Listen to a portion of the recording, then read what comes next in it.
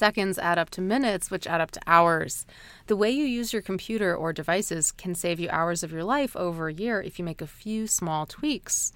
Here is one of my favorite ways to save time and also protect my privacy. It's called Brave Browser.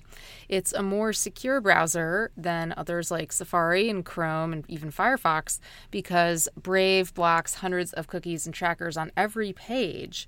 This is not sponsored by Brave in any way. I'm just sharing a tip. I've really enjoyed using this browser for the past couple of years. You'd be shocked how many trackers run on a typical news site or Google or a Facebook-related page.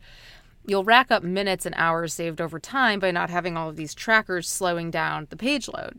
And you can see just how much time you've saved with that faster load time right on your Brave homepage whenever you open the browser. I've saved 3 or 4 hours this year alone.